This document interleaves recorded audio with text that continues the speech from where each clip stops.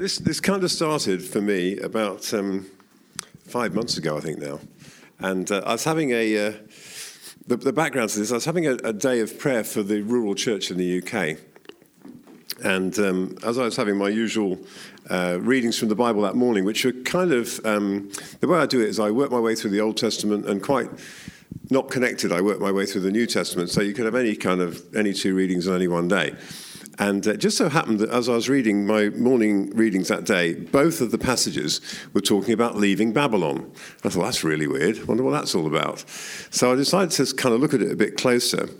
And it has all sorts of applications, but I felt that just before, in the period between now and Easter particularly, I think it's really important for us at the moment.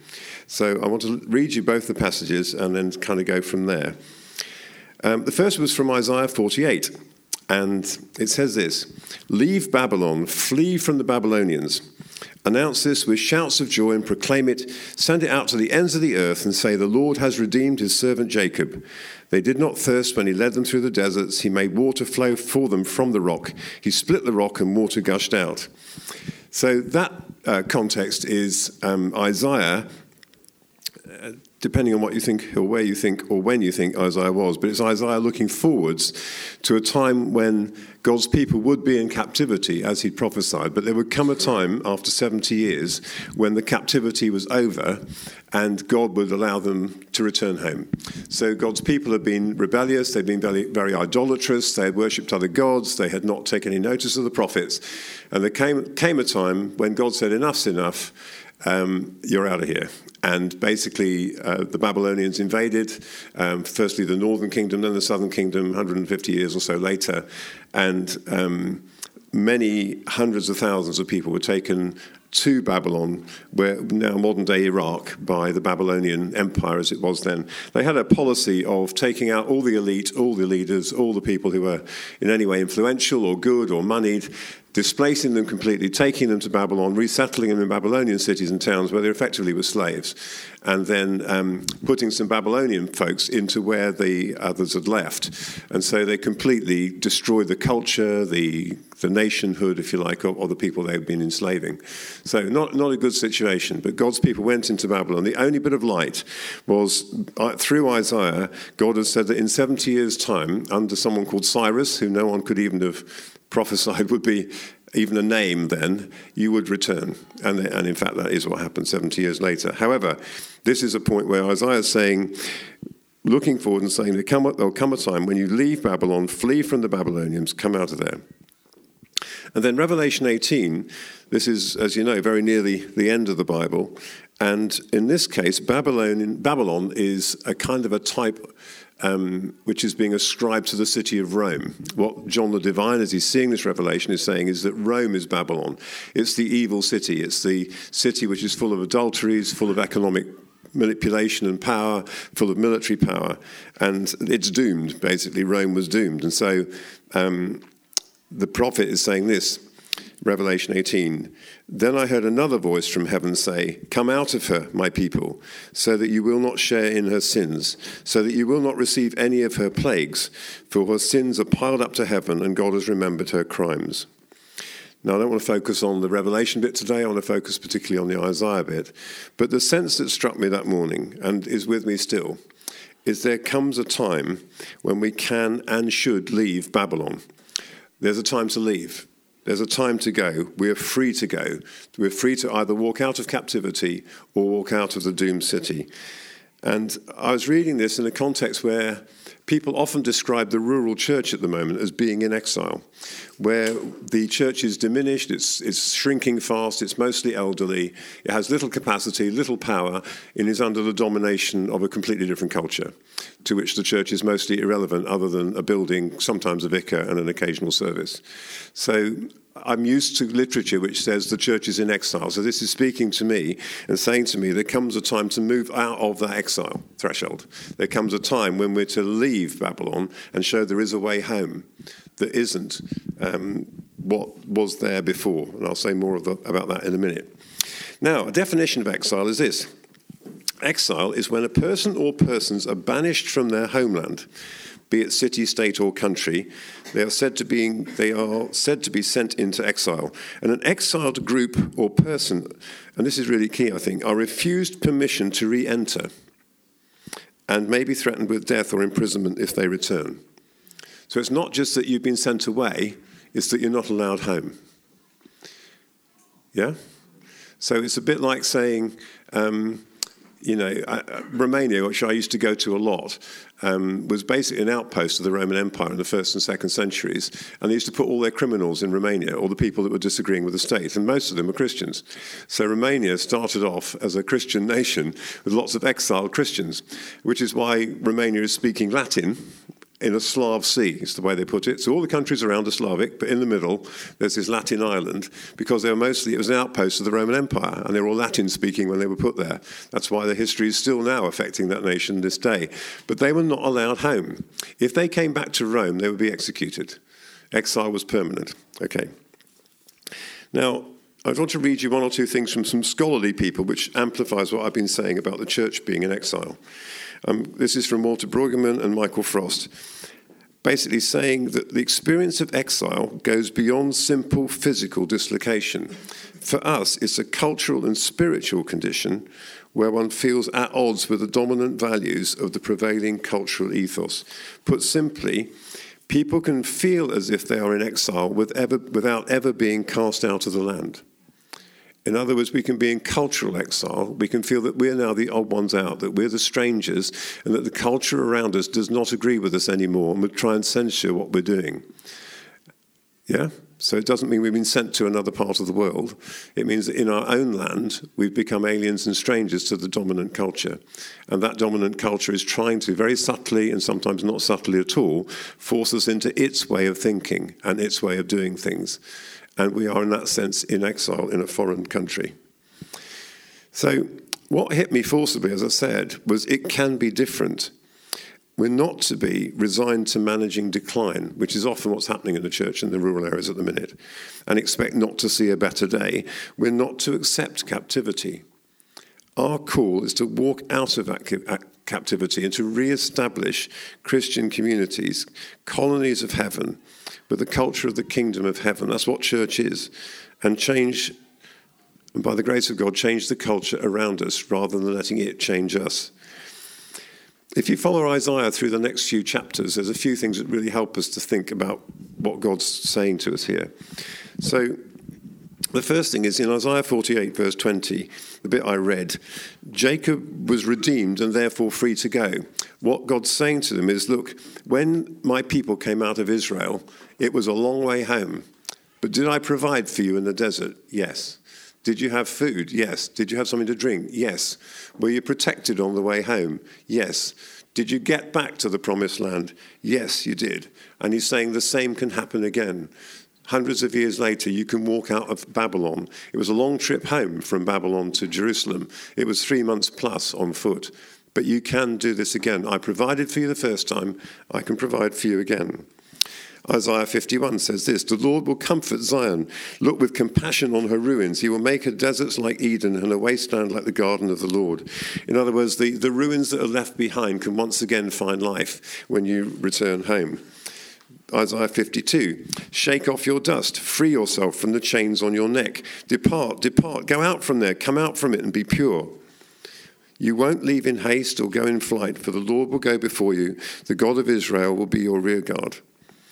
So what he's saying to them through this series of passages in Isaiah, the latter part, the 40 to sort of mid-50s, is this. There comes a time when you have to go home. You can't just put up with it anymore. You can't live in compromise anymore. This isn't an invitation from me. I am commanding you to return home. And just like the Israelites coming out of Egypt, just like Nehemiah later when he did go home, I'm promising you that as you go home, you will be protected. You have my permission to go home, my command to go home. You will be protected as you move home, and you will be provided for in the desert. There's a lovely George Ling's phrase which says this, as with the exile, the future will arise from the ruins of the past and the arrival of outside resources. Yeah? So the future of Jerusalem would arise from the wreck of the previous city that the Babylonians had damaged extensively, but new resources arriving under Ezra and Nehemiah and others when they eventually returned home. I think the same's for us in the countryside. I won't dwell on that too much today. That's more about next week. But it's really true that what we're looking around now is the remnant of a church that was once much stronger, much more influential, much more central to the life of the communities they're in. What we're seeing now is a pale remnant of what was once there. The influence of God through his church is a very small percentage of what was once there. And what can change it is not abandoning what's left, but by returning alongside to bring something completely new as outside resources go in. And I think that's partly what God is saying to us. You need outside resources alongside the wreck, alongside the ruins, to bring about the new. Okay, more about that next week. But for now, as I said earlier, there's four things I want to say now. Okay, the first is it's not about physically leaving. Unless, I should have said, by the way, I spoke on this once about leaving Babylon, and somebody thought I was on about leaving Brexit. Thought about leaving Europe, which kind of took me in another direction. That's not what I'm talking about, okay? I'm talking about spiritual and cultural stuff today. So it's not about physically leaving. It's about getting us out of the culture, which has lots of effects on us that we're not aware of. And getting the culture of us out of us, where it's not the culture of the kingdom of God. When I first came back from Australia as a 15-year-old, I went to this boarding school in Surrey, and they said to me, "Can you play rugger?" And I said, "Yeah, I can," because I'd been captain of the rugby league team in my school in Australia. So I thought, "Oh, great, come on then, Pommy." Or Aussie, I was then Aussie. I was Pommy in Australia, I was Aussie when I got back here. So I got dressed up in the right kit, and we went onto this huge pitch. And we went out on the pitch and the game started, and I thought, what are they doing? Because they were doing funny things like lining up at the side of the pitch. And there was far too many people on the field. And the sort of scrum thing was thousands of people rather than the few I was used to, because no one had told me there were different kinds of rugger, right? Different types of rugby. I had no idea rugby union existed. I'd been in Australia since I was 6. I've been playing rugby for a few years. The culture was different. And I was caught by it. And it's only when something like that happens that you realise it sometimes. Another example of being caught by the culture is or show how much you're shaped and conditioned by the culture is about 3 weeks ago, Jane, as in our wonderful coordinator person, rang me to say, there's an archdeacon trying to get hold of you urgently. And this archdeacon from Birmingham had emailed Jane and phoned Jane saying that he needed to get hold of Pete Atkins as a matter of urgency, all right? Now, in my life, a matter of urgency is someone's about to commit suicide, someone's dying. I can remember people with knives behind doors at the police, they come and take it off them. That's what I think is urgent. So I thought, what's going on? I'm going to live with one of you. We're in trouble in Birmingham. I had no idea what was going on. So I rang this archdeacon. He said, yes, thank you so much. I was wondering if you could help lead a learning community in 3 weeks' time. 3 weeks, that's urgent. Anyway, so it was like just a different culture. Do you see what I mean? What we think is normal is maybe not at all what other people think is normal. And what tends to happen over time is that our norms can be eroded by the culture that we live in. Culture is something we swim and breathe in. You don't have to think about it, you're just in it. But you don't actually know when it's compromising your Christian values sometimes. Sometimes it's overt, but sometimes it is not. So it's really pervasive, is culture. We don't know we're in it, and trying to move from it sometimes can be really difficult. And I think in most cultures, if you put Christians into any culture, two things happen at the same time, and they should happen. One is there's things of that culture which Christians can affirm and say, that's really good. I love that part of the culture. That resonates with the kingdom of heaven. But there'll be other parts of the culture, almost always, which you've got to challenge, where you say that's nothing to do with God or his kingdom. We're going to challenge that. Okay, so that's the usual Christian response. Some things we affirm, some things we challenge. It's all pervasive, but pervasive. What I think, though, can happen is we get inoculated to some of the things in the culture. We kind of put up with them in a way that we wouldn't have some time ago, or sometimes we do like a wake-up call to say, are you really putting up with this now? Okay? So just silly examples, not silly perhaps, but examples. I'm inoculated to things that I was once much more shocked at. So things like F words on movies or depictions of sex, whatever kind. on movies, you know. I put up with it now, and I think, oh, maybe it'll go away and there's a better bit coming, or, you know. Whereas before, I would have just switched it off immediately and said, I'm not watching that.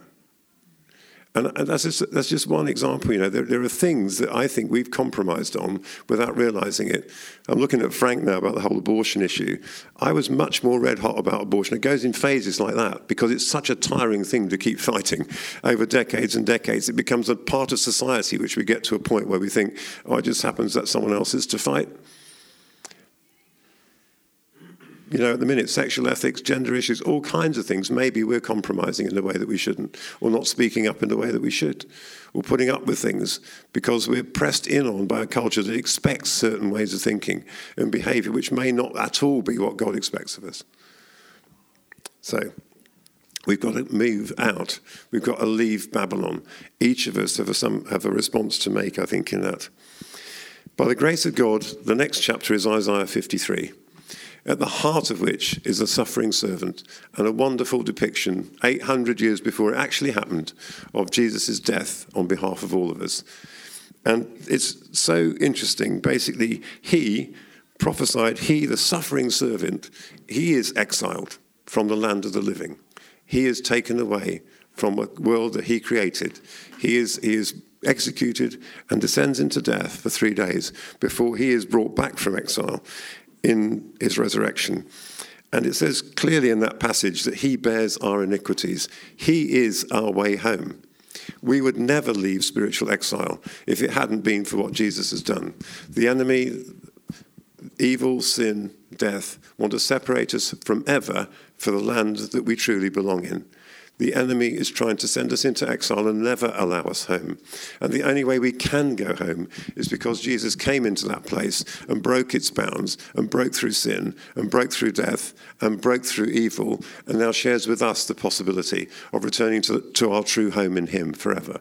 That's the really good news in this chapter. It's the fabulous bit at the heart of it, really. But it's something we've got to stay in. I think most of us default gradually to the compromise, to the land that we were once. We're pulled back into Babylon without realizing it. And we need wake-up calls. We need fire. We need the purity of God and his Holy Spirit in us and on us to keep us away from that. Oh, you are a lovely lady. Thank you, Jane. It's not in your job description, but I love it. Thank you. Excuse me a minute. Do you see what I'm saying about this? I don't know if you've experienced the same, but you can drift from where you really want to be. Okay. Another quote from St. George the Ling, so that's better. He wrote a book called Encounters with Exile, and I'm quoting from that. If this parallel, i.e. us as a church being in exile in the West, has any validity, then one key spiritual message is it's in repentance, not reorganization, that precedes restoration. It's trust and faith, not tactics and fads, that usher in what God can do. If we're to move out of exile, we've got to start with our own individual repentance and asking God to take off us any baggage that we're carrying, any parts of this culture that are not of him. We've got to be separated from the things that are pulling us back to captivity. You know, traditionally in the church, Lent was a great time for doing that, and I'm going to suggest we do the same. Excuse me.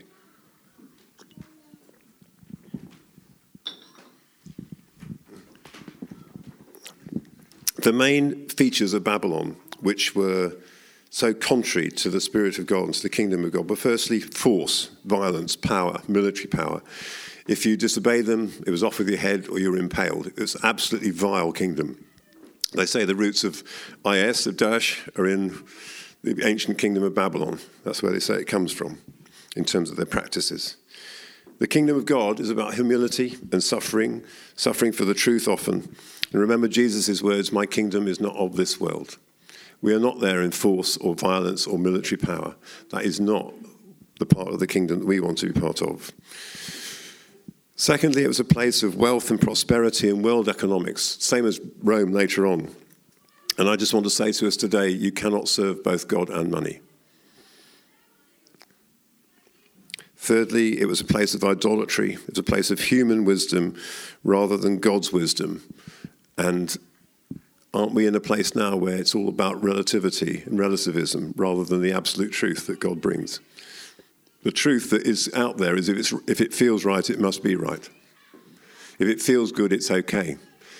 There's a default to how it feels rather than to the absolute truth revealed by the Bible. We've got to move away back into the truth. And there was often a blasphemous religious system, a mix of occult and sex, really. A lot of prostitution going on. Whereas in our kingdom, in the kingdom of God, it's about worshipping the Lord our God in purity. So I think, I'm not saying we're a horrible, sinful lot, though we are all sinners. But I am saying that I think the message today is we need to, each of us, ask God to free us up from the ways in which we have been polluted or being pulled back towards captivity, rather than being of the kingdom of God and holiness and righteousness only. The importance of it is this. There's lots of importance, obviously, that we're in the right kingdom, but another way of looking at it is this. They were going to have to travel back across the desert. And many times in Scripture, God's people who are asked to travel back across the desert are asked to travel light. They are to prepare to go. Do you remember Joshua, 3 days before they moved across the Jordan? He said, in 3 days we'll be moving across the Jordan, so begin to get your supplies ready and strike camp and we go. Do you remember when the Israelites left Egypt, they had just enough time to bake some unleavened bread and so forth and take a few things with them, some Egyptian gold and that, but they didn't have a long time to prepare. We're the same now. These people were the same. They had a bit of time to prepare. So when Nehemiah came back and Ezra came back and they brought thousands with them, they had time to prepare before the trip across the desert. But they had to know that what they were carrying was just enough, because it's a long way home. And I think it's the same for us. I think one of the things we need to be praying is that we only carry the stuff we should carry, only carry the stuff that's going to help us get through this next season of life, both individually as a church, that we don't carry baggage, things that we think we might need and we really won't. It's really important that we do that. The third thing is that not all returned home. Probably a minority of those who originally went into captivity eventually returned to Jerusalem. Maybe like 10%, maybe more. Because after 70 years, you got used to it, and you're comfortable, and you don't want to move. Your kids are there. Your grandkids are there. You might have married a Babylonian family. You might be quite happy worshipping the Jewish God on a Sunday, or it would be a Saturday, and someone else on the Monday. Do you see what I mean? We can live in compromise without really knowing that we are. And we have to review that. We have to say, okay, if we're going to go home, we need to be free of an alien culture. And I think it's something a question I've got to ask, and each of us in the room have got to ask, is, are we comfortable in the culture that we're in a way that we shouldn't be? Do we need wake-up calls? Do we need to walk away from some of the things we're into? Are there things we should challenge? Are we prepared to take that long route home? There's a thing going on in Bardney at the minute where the group that Sarah Grant and Shona lead of young mums who've either become Christians or post-alpha and thinking about it or whatever in the last few months. And they've kind of agreed that they're going to spend time just listening to God and waiting on him. But they've also very courageously agreed in advance that they're going to do it, whatever he says, even if they don't like it and they don't know what it is in advance, which I think is really cool. They basically, said to each other, we'll do what he asked us to do before we know what he's asked us to do, which I think is really, really brilliant. But I think we need a bit of that, all of us, really, which is we will obey the Lord our God, wherever that takes us. So the last thing is about prayer practices for all of us, I think, about the way we're going to handle this. I'm not going to suggest anything, really, in terms of what you do or I do, other than some questions we may ask God. But I do think it would be really good if all of us spent the season of Lent, because it's highly convenient and it starts a week on Wednesday, I think, just being before God and just asking him some questions. Questions like, request, please can you purify my heart? What of this culture is clinging to me that you want me to be free of? What am I carrying that I don't need for my life ahead? Those kind of questions. And expect him to answer. I don't expect it will be a comfortable time, but I think it's really important. Now, when I got to this point in what I was going to say to you this morning, I got kind of stuck, really, because I thought, well, I never know how to end sermons anyway, but I really got kind of stuck. And God helped me out this morning. I told you earlier, the way I read the Bible is this. I read my way through the Old Testament, and I do it the lazy way, so rather than read a chapter at a time, I go with a heading at a time. Otherwise, I get too much to think about, okay? So I just go with a heading at a time. Same with the New Testament. So this morning, my morning reading was Ezekiel 37, which is one of our foundational scriptures as Threshold. I think I must have started the Old Testament in order to get to this point today, roughly 3 years ago. And I could never have predicted it would be this morning that I would arrive at it. Completely. It's at least 700 pages ago that I started, and there's lots more than one day's reading on some of those pages. And Ezekiel 47 says this: "The man brought me back to the entrance of the temple, and I saw water coming out from under the threshold of the temple towards the east, for the temple faced east. And the water was coming down from under the south side of the temple, south of the altar, brought me out through the north gate, led me round the outside to the outer gate facing east, and the water was flowing from the south side. As the man went eastward with the measuring line in his hand, he measured off 1,000 cubits. Then he led me through water that was ankle deep. He measured off another 1,000 cubits and led me through water that was knee deep. He measured off another 1,000 and led me through water that was up to the waist. He measured off another 1,000, but now it was a river that I could not cross, because the water had risen and was deep enough to swim in a river that no one could cross. He asked me, 'Son of man, do you see this?' Then he led me back to the bank of the river, and when I arrived there, I saw a great number of trees on each side of the river. He said to me, 'This water flows towards the eastern region and goes down into the Arabah, where it enters the sea. Where it empties into the sea, the water there becomes fresh. Swarms of living creatures will live there wherever the river flows. There will be large numbers of fish, because this water flows there and makes the salt water fresh, so that where the river flows, everything will live. Fishermen will stand along the shore. From En-Gedi to En-Glaim, there will be places for spreading nets. The fish will be of many kinds, like the fish of the great sea. The swamps and marshes will not become fresh. They will be left for salt. Fruit trees of all kinds will grow on both banks of the river. Their leaves will not wither, nor will their fruit fail. Every month they will bear, because the water from the sanctuary flows to them. Their fruit will serve for food, and their leaves for healing." So the picture here is one of the temple that, see, Ezekiel's in exile, right? He's in this exile that Isaiah prophesied. He was one of the first groups of the southern kingdom to go into exile. And so what he's seeing is beyond the exile, when God is calling them home, and a figurative rebuilding of the temple. And at the heart of it, he sees the throne of God in this temple, and under the throne comes this amazing river of life, of clear, beautiful, holy, living water, which goes down through the desert and turns everything green. So you get fish in the fresh water, and you get trees either side. Picked up again the last chapter 20 of Revelation. You get these fantastic thing of trees on either side, where the leaves of the trees are for the healing of the nations, and the fruit are to feed God's people. I found that passage in relation to the start of Threshold 25 years ago, walking through Nettleton one day. And basically, as I looked at the beck, suddenly in my mind's eye, I saw the beck spreading into many, many tributaries downstream rather than upstream, which is not what rivers usually do until you get to an estuary, right? So rivers have lots of tributaries come into one and then go off. This was the opposite. And there was a picture in my head, and I thought, I've seen that somewhere in the scriptures. And I found it in Ezekiel 47. And it became one of our founding things, that what God wants of us as a church, whatever Threshold becomes, is basically to be so close to God that there's a river of life that flows from his throne, in us, through us, down into the desert, turning everything green. That will not happen unless we're pure and holy, like God.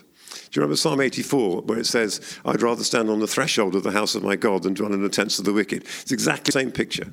It's a picture of people on pilgrimage, walking across the desert to God's dwelling place, and as they go through the valley of Baca, a place of weeping or a place of balsam or a place of desert, depending on how you interpret it, it goes green.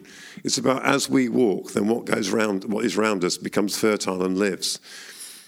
And I thought, I've seen some of this in the last 25 years. When we started 25 years ago, we were in Nettleton, only in Nettleton, as far as I remember. Paul might correct me. But now we're in 20 different villages. I've seen streams of life go into lots of different places. And we've got to make the most of each of those.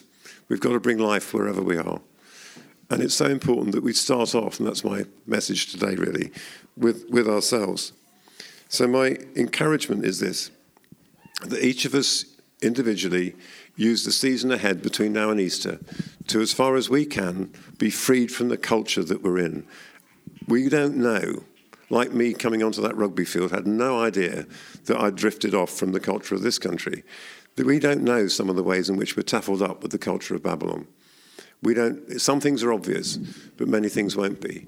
So what I'm challenging myself and all of us this day is to have the courage to ask those kind of questions. Firstly, ask God for each of us to purify our hearts. Secondly, to ask the question courageously, what of this culture is clinging to me that you want me to be free from? And thirdly, what am I carrying that I don't need for my life ahead? Not everybody returned from Babylon. It's your choice, it's my choice, whether we take this route or not. But I do commend it to us. I think it's part of what God wants for us at the moment. I think he wants this river of life to flow more and more powerfully. Remember George's thing about the new will arise from the ruins of the past and new resources. We are part of the new resources. We are part of what God's doing in these communities. But we need to be fit for purpose in his hand. And we need to be as close to him as we can be. The good news is, Isaiah 53, that it's possible to be freed from all sin and all evil. The second bit of good news is no one went home on their own. They did it together. They went in groups. They had each other. So that's what next week's about. Okay. So just pray. Father, I pray you do take us on this journey. Those who want to come over the next month or two, I pray that each of us do have the courage to ask you to free us up from the things that are of the wrong culture and of the wrong kingdom that we haven't really noticed, that we don't really know. Purify our hearts, Lord God. Show us where there's stuff that's clinging to us that we can't see. And make us fit for the journey that lies ahead, taking off us the baggage we no longer need. Help us to take this route with you. Amen.